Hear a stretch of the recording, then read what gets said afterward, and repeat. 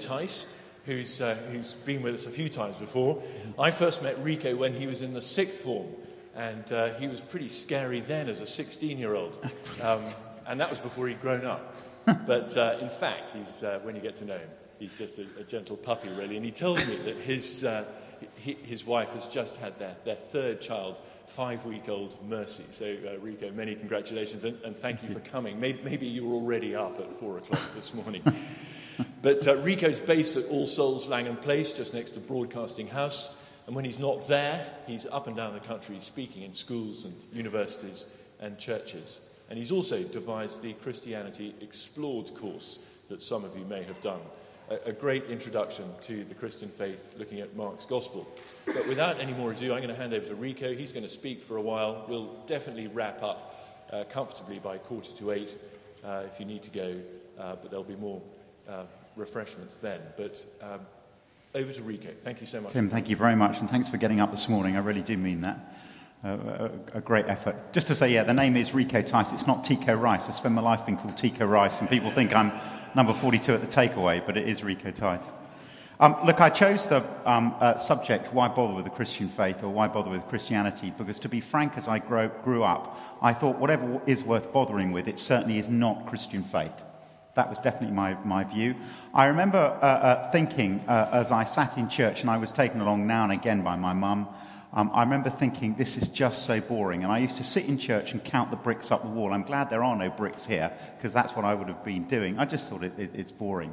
The second view I had of the Christian faith wasn't just that it was boring, it was irrelevant. So I couldn't see what relevance this book, written 2,000 years ago, 2,000 miles away, had to me.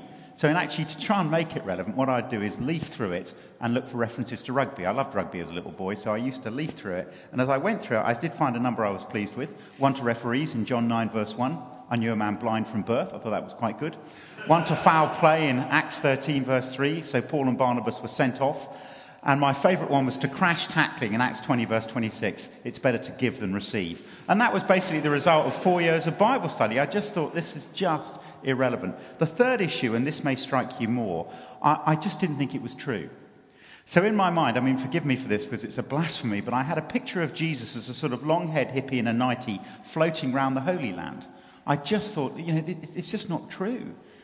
And so at school we used to sing, and did those feet in ancient times walk upon England's pastures green? No, they didn't, as far as I could work out. So it was just something for the nursery. It was something sentimental for Christmas and Easter. And actually that's what I thought I'd probably be. I wouldn't be so much Church of England COV, but C Andy, Christmas and Easter. That's where I'd be. But it just wasn't real. The next issue I had were the clergy I met. I don't know about you and who you grew up with, but they were just so wet. I can't believe I am one now. Well, the reason I'm one now is I got a third at university. So when I got my third, I said to my tutor, was I close to a 2-2? He said, no, Rick, it was a very solid third. So I knew the Anglican Church was the only option available. And just to say, if you are struggling on career moves, that's what you should be doing. Look, it's a great life. You work 1 day a week. I just love it. It's absolutely fine. But the clergy I came across, it was just quite obvious to me they couldn't have done anything else. And so I spent my time trying not to be wet. So I spent my time in rugby circles doing things like this. And I didn't know many clergy that could do that. Actually, I've slightly concussed myself. Do you know these? These are crushable cans. So I've got the most beaten-up car in central London. It's a Ford Fiesta 1.1. I drive through the middle of London. I stop at the lights. Someone comes up alongside in the West End in a Porsche with someone very glamorous next to them. They look disparagingly across at me in my car. I look back at them, crush us on my head, and as we drive off, I've won.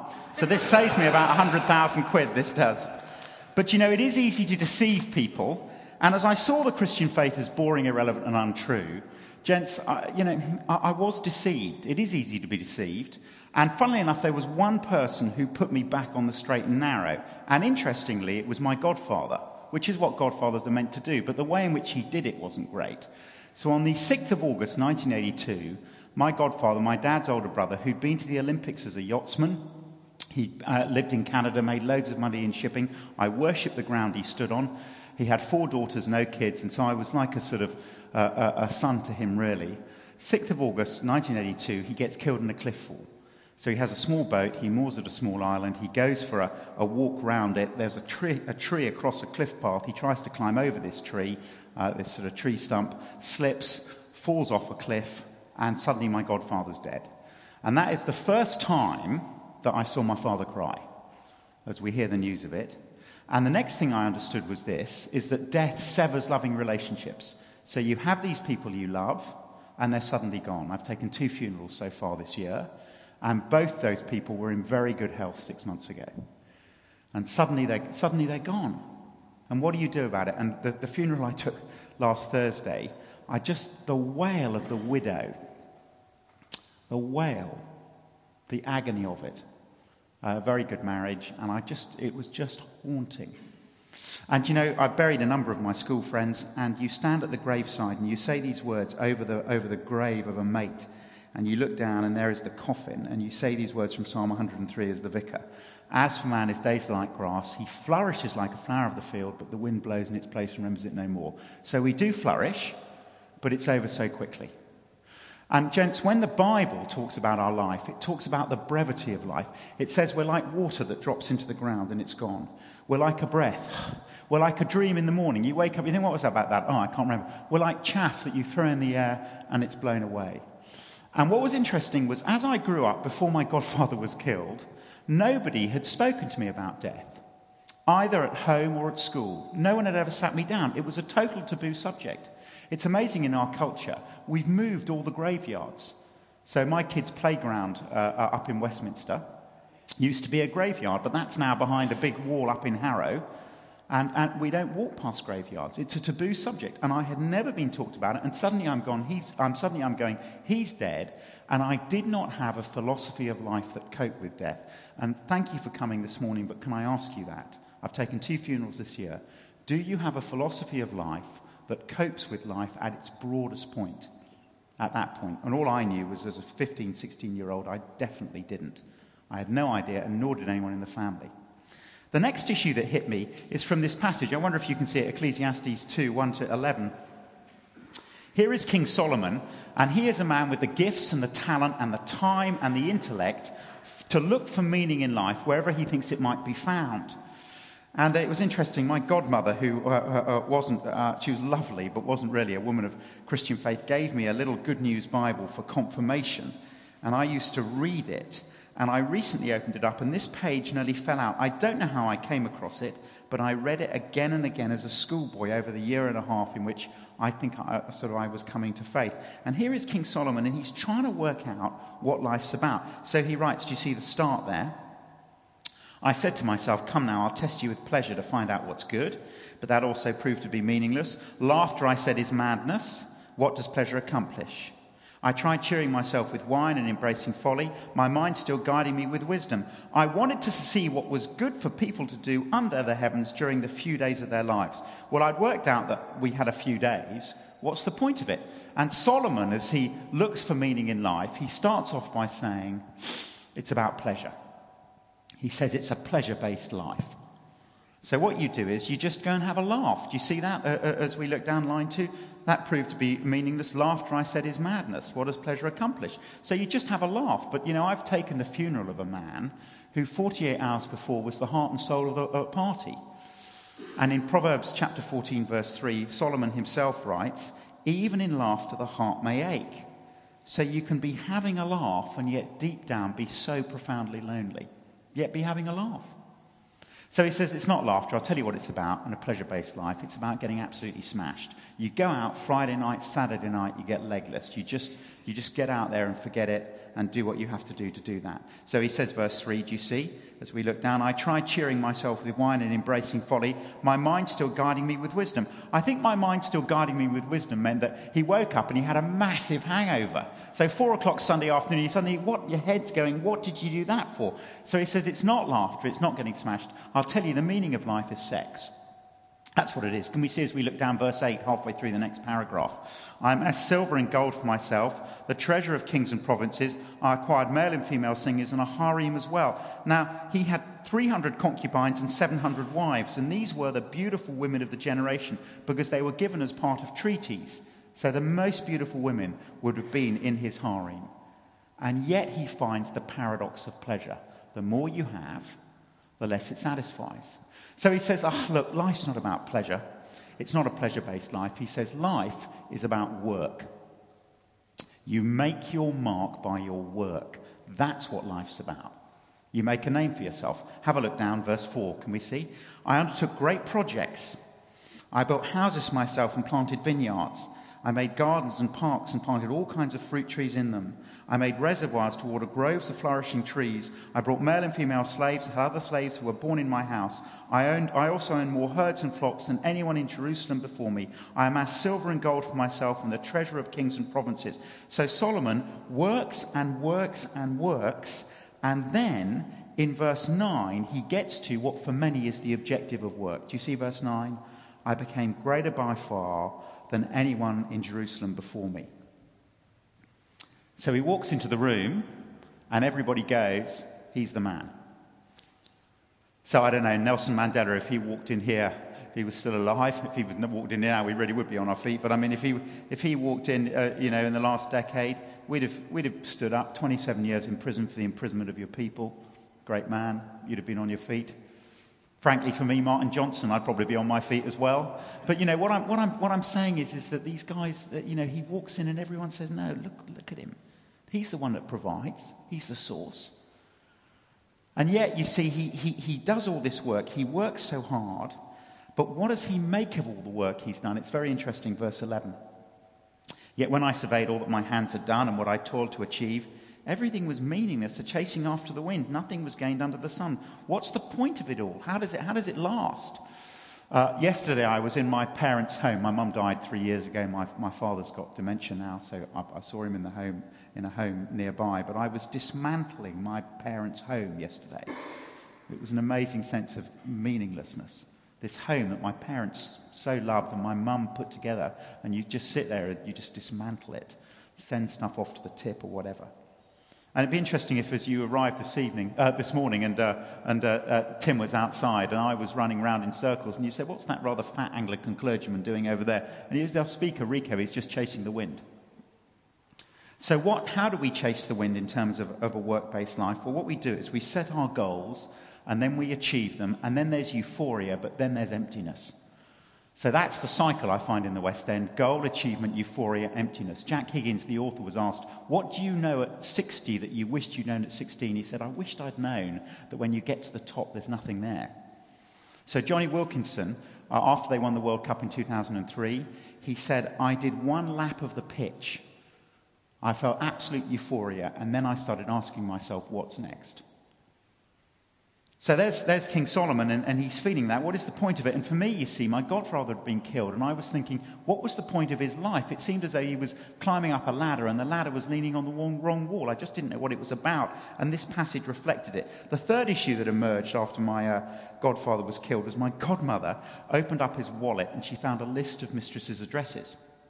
So it was then decided, this is my childhood hero, that there'd be no funeral. She was so upset by this. She said, I don't want these women to appear at the funeral. So there was no funeral. So my godfather's ashes were thrown over the side of his boat with a bottle of bourbon, and that was the end of my childhood hero. And suddenly I realized that actually there's a problem in life. There's the real and the ideal, and there is a profound selfishness. We're not who we should be. We present one thing, we are another. My favourite example of this, of course, has got to be this book, Lance Armstrong, It's Not About the Bike. And now we know it wasn't about the bike.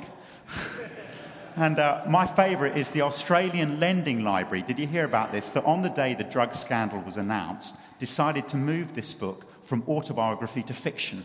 But there is a problem. There's this gap. So for me, I began to see, I saw it in my godfather's life, there was no funeral. Suddenly, there's a double life he's lived, there's this selfishness. My godmother, my aunt, died of cancer sort of 4 or 5 years later, and I think the stress and the pain and the grief had something to do with that, I don't know. But I'm sitting there looking at that, but also at that stage, I think I'm such a great guy, I decide I owe it to the world, to future generations, to you, to record my life, as 16-year-olds do. So I'm sitting there, no wonder Tim thought what he did of me, it was absolutely true.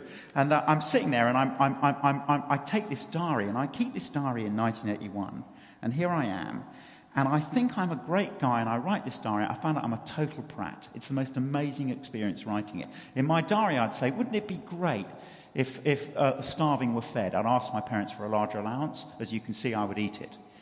In my diary, I'd say, wouldn't it be wonderful if there was world peace, but I'd never lay aside the weapons of malice and sarcasm I used in my own self-defense. In my diary, I'd say, And I had a twin sister, so sexual purity was important. I sort of wanted her protected. That's why I'm so sensitive to women, by the way. I was in the womb with a girl. There you go. But I've got this precious twin sister, but there's pornography all over the school. And I find that there's two things. In my diary, I'm sort of saying, I think marriage is a really precious thing. At parties, all I want to do is go to bed with girls. And there's this disconnect. We present one thing, we are another. Years later, I read in Romans, Paul the Apostle writes in the letter to the Romans, I don't do the good I want to do. No, the evil I don't want to do, this I keep on doing. What's wrong? Why do I hurt the people I love most? And I'm beginning to see that profoundly. So there I am, 1981, 1982, with those three issues. Death, meaning, selfishness, all from my godfather's life. Now, what do you do about that? I had no idea what to do. All I can say is this, is that I'd started going to a mixed communion service they had at school. But our school and the local girls' school used to have a communion service together. And there was one reason I went. There was a very pretty girl called Emma Young, and she used to go. I never spoke to her, but I used to like watching her walk up and down the aisle to communion. I was desperately disappointed when she didn't come. I don't think she realizes that she's the reason I'm now ordained. Anyway, there you have it. So one time I'm sitting there, and something is said, which is the most important thing said to me in 10 years at school. The guy at the front speaking says, who is this man who in the Sermon on the Mount says, love your enemies, pray for those who persecute you, and then, as he's being judicially murdered, cries out for the people killing him, Father, forgive them, they don't know what they're doing. And I remember thinking, that is impressive, because I discovered in the previous year from this diary that I was a hypocrite. I said one thing and did another. But I suddenly saw in the life of Jesus, it was an amazing thing, even when he was being murdered, there was a correlation between life and lip. So he says, love your enemies, pray for those who persecute you. He's strung up on a cross and he says, Father, forgive them, they don't know what they're doing. And can I say, at this point in time, at this moment in history, is there a message that's more important than that with what's going on in the world?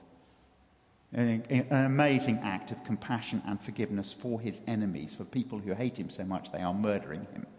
And then I began to see that the Christian faith, and gents, I don't know if you've got this yet, at its heart is not a philosophy, it's a person. It's the person of Jesus.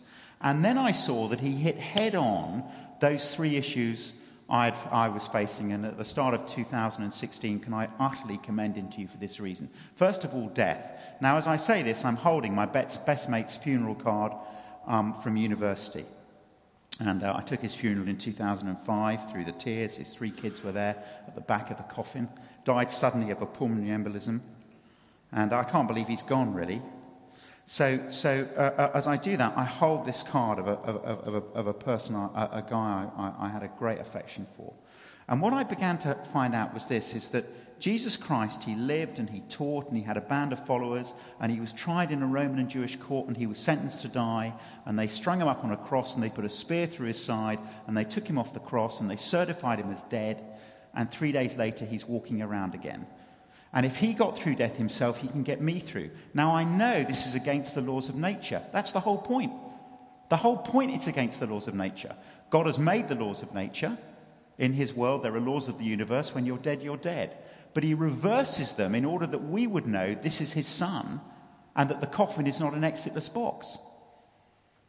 So when I took this guy's funeral, I stood at the back of the church and I said these words of Jesus. Jesus says, I am the resurrection and the life. In other words, will you trust me with your death? And can I say, I used to think, that this whole thing, it's just an imaginary world. Can I say, I think this is intellectually checkable. There are courses you can go on, there are books you can read where you can see, I know it's against the laws of nature. That's the whole point. God did this so that we know this is God who's come to meet us. When I was with my mum and she was dying in Basingstoke Hospital 4 years ago, I was in the hospital with her as she died. I loved her very much. And I said three things to her. I said goodbye, we'd all say that. I said I love you, we'd all say that. And the third thing I said was, I'll see you again. Now, can I say, you cannot say that unless you know Christ has risen from the dead. Because there is before us, there's this doorway of death. We don't know when we're going to go through it. But there's a man who's been through the door. He's come back and he says, I can take you through. I can take your loved ones through. Now, can I commend this to you? And gents, may I just say, as a vicar, taken a couple of funerals already this year, it's an agonizing thing, taking people's funerals when they've had no idea about this. They've never given it time. They've never given it thought. Secondly, what about the meaning of life? Can we see, have a look down that verse 3 again we've got here as we begin to draw to a close. I wanted to see what was good for people to do under heavens during the few days of their lives. I mean, what is the point of it all? What is the point? I've got this small life. I don't know how long I'll be breathing for. What does it mean? Well, we've got War and Peace on the box at the moment. So here's Tolstoy. And actually, by the way, this is some short stories from Tolstoy here, including his autobiography called A Confession. I recommend this to you because then you can say you read Tolstoy, but it's 15 pages each. So really, I'd commend it. War and Peace, you get into bed, you fall asleep, it's a brick. It knocks you out as you do that. So here is Tolstoy, and in his autobiography, A Confession, he says, just like Solomon, he says, my whole life was looking for meaning. I just didn't know what it was about. So he says, as a young man, as a soldier, I thought it was a wine, women, and song. That's why. He said there was great pleasure, but there was a hollowness. He said, then I inherited my father's estates, and I thought the meaning of life was wealth. He said, I could do great good with my money, but still there was emptiness. So then he says, I know what the meaning of life is. It's fame. So he says, actually, if I'm known as a great man, that'll be the meaning. And then you get one of the coolest lines in literature, open brackets, because he writes, so I wrote War and Peace. I wrote this book, okay, and wherever I went, I was seen as a great man, but still there was emptiness. So then he writes, in 1872, I married and had 13 children. Again, open brackets, this for a period stopped me finding the meaning of life. Can you imagine? 13 kids. But then he says, one day as he watches his little boy playing, he cries out as he watches this toddler play. He says, what meaning is my life that the inevitability of death does not destroy? I look at my little boy. One day he's going to be gone. He's going to be dust. I love him so much. I pick him up. He's my life. And he's going to be gone. What's the point of it? And then Tolstoy says, as he looks at the life of a peasant farmer, he says, I then spoke to him because I saw a radiance in him. And he quoted me some verses, Matthew 11, verse 28, where Jesus says, come to me, all you who are weary and heavy laden, and I'll give you rest. He said, at last my soul found rest in this relationship with Jesus Christ. Now this is an extraordinary thing. What happens is, you go and hear the Bible, you maybe look at it with someone, you're in a small group, but what happens is, he starts walking off the pages. It's like the Bible's got your name and address in it. My dad was in tobacco. I didn't come from a Christian home. And suddenly you're going, flip. Where's this coming from? And that's what happened. Tolstoy found that actually this person of Jesus Christ walked off the pages and met him. And can I say, it is an extraordinary thing, because with goal, achievement, euphoria, emptiness, this is what meets the emptiness. And actually, what I began to find was that Jesus Christ, he became as central to life as a ball is to a game. Can you imagine England kicking off against Australia in the World Cup a few months ago without a ball? Actually, it might have been better. Anyway, there we go. But, a lot of people, as they sit here, you're thinking, well, look, you're going to basically give me some rules. Now, can I say, I think the Bible's rules are great. I think they reflect God's character. He says don't lie because he's a God of truth. He says don't commit adultery because he's faithful. He says don't steal because he's a giving God. But actually, the heart of it, gents, and this is what grabs the heart, is this relationship with Jesus Christ, where he becomes like the ball. To not know him is going through the motions. Well, let me finish. Lastly, as I close, what about my diary? You see, here was this book in which I was cornered by my conscience. But more than that, what I began to see was, it was a book in which I'd offended God. So time and again, I'd slapped God in the face. I'd gone my own way. And then I began to realize this. My older brother started to talk to me about this because he'd come to faith himself. But what I began to realize was this, and I say this unequivocally, there is a judgment to come. So Jesus Christ rose from the dead, and that's the evidence, gents, that we will be raised and judged. There is a judgment to come. The Bible says it's given for all men to die once and then face judgment. And I make no apology for that, because it means how I treat you matters to God, and how you treat me matters to God, and how we treat the world matters to God. It's amazing. You can have people who present well in church, and yet they are acting appallingly. And I've been through something like that recently with somebody. And actually, I've come to the conclusion that this man has no fear of judgment whatever. He can't do. He wouldn't have behaved as he had if he did. But there is a judgment to come. It's a very, very good thing. It means justice will triumph. But on that day of judgment, either I pay for my wrongdoing myself, and so again, I'm lying to you unless I tell you that the Lord Jesus himself tells us of a place called hell. He speaks of it, the most loving man that ever lived. Either I can pay myself in hell, or I can allow Jesus, as he dies on the cross, to pay for me. So when I look up at the cross, it's not just a Galilean carpenter dying. Jesus dies there in my place for my wrongdoing. It's as though here I am, here is my wrongdoing, here is Jesus Christ dying on the cross, and the Bible says all we like sheep have gone astray. Each has gone his own way. The Lord has laid on him the wrongdoing of us all. So he dies for me. And do you know what's amazing about that? I come from a family that has said, almost universally, that says, because we're good people, God will accept us. Well, can I ask, why on earth did God send his son to die if your goodness is good enough? So I take a funeral and they say, oh, Vicar, he never hurt a fly, by which they mean God will accept him because he's decent. Why did he send Christ to die if my goodness is good enough? A few years ago, I was playing rugby against Dings Crusaders in Bristol, and the Dings ground was known as the Killing Fields. It was never a great place to play. I arrived at the ground. I saw my opposite number. He was built like an outside toilet. The bloke was massive. I thought, this is going to be dreadful. And I looked across, and, you know, you look at a guy like that and you think, what does his mother look like? I mean, the bloke was vast. And I looked across, and he was holding a tiny baby boy in his arms. And I thought, well, maybe he's not playing. Maybe he's babysitting. Maybe his mother's playing. I didn't know. Just before kick-off, he handed this baby across. He walked onto the field. He ripped me limb from limb. Half-time, goes straight back to the baby boy. Second half, comes back on, throws me around like straw in the wind. Can I tell you, it's incredibly humiliating. The thing about playing prop forward is you can get totally humiliated, and I can tell you I know about that. So he's just massive. Honestly, in his chest is like a car in second gear. It's incredible, the strength coming through there. At the end of the game, the baby boy's back in his arms. There's no question who the father is. There's no question who the son is. I'd like to see anyone lay a finger on that little boy. It'd be amusing to behold the results. Now, here's the issue. Do you think God loved his son, Jesus Christ, any less than that? Yet he sends him to die. And that means three things, and I finish with this. Number one, it means my sin is serious. Can I say, gents, there is a day of judgment. Please hear me on that. Secondly, I must be loved. I looked at my two little boys this morning, just before I came out. I wouldn't let them die for anyone. But God sends his son to die for me. And thirdly, it's a gift. This is a gift, paid for by Jesus Christ. So what we're asking you at the start of 2016, and thank you so much for coming, is will you make time to unwrap the gift? You see, what he says, in the face of my guilt, here's forgiveness on Good Friday. In the face of my death, here's hope on Easter Day.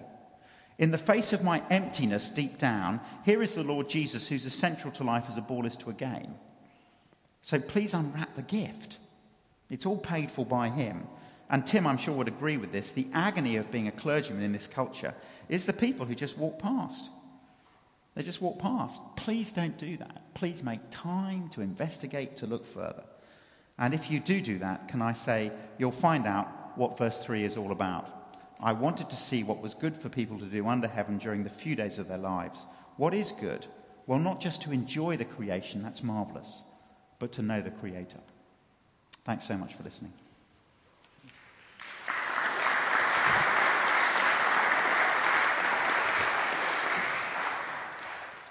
Rico, thanks so much for coming to speak to us this morning. It was terrific to hear you. Gents, we're about to wrap up. Can I just offer four things, beginning with the letter B? The first is that you'll notice on the tables where you're sitting cards advertising a group called Big Questions, which runs here on Wednesday evenings. We started last night. There are 4 still to run. If you want to know a little bit more about the kind of questions that are being dealt with each week, details on the back of that, do take a card. Also, Burning Man has another guest event this term on Thursday, the 3rd of March. Roger Simpson will be here, and we'd be delighted to see you back here. We meet fortnightly, but that's our next kind of invitation event. Thirdly, there's a bookstall by the door with some literature if you're interested in reading, particularly from a kind of interested skeptic's perspective, books there. And the fourth thing is that there is more bacon butties at the back of the church. So if you need to go, do go, but if you'd like to stay and chat, and I'm sure Rico will be here for a while if you'd like to come and chat with him, ask him any questions. Thank you all so much for coming. Thank you, Rico, and have a good day, everybody. Thank you.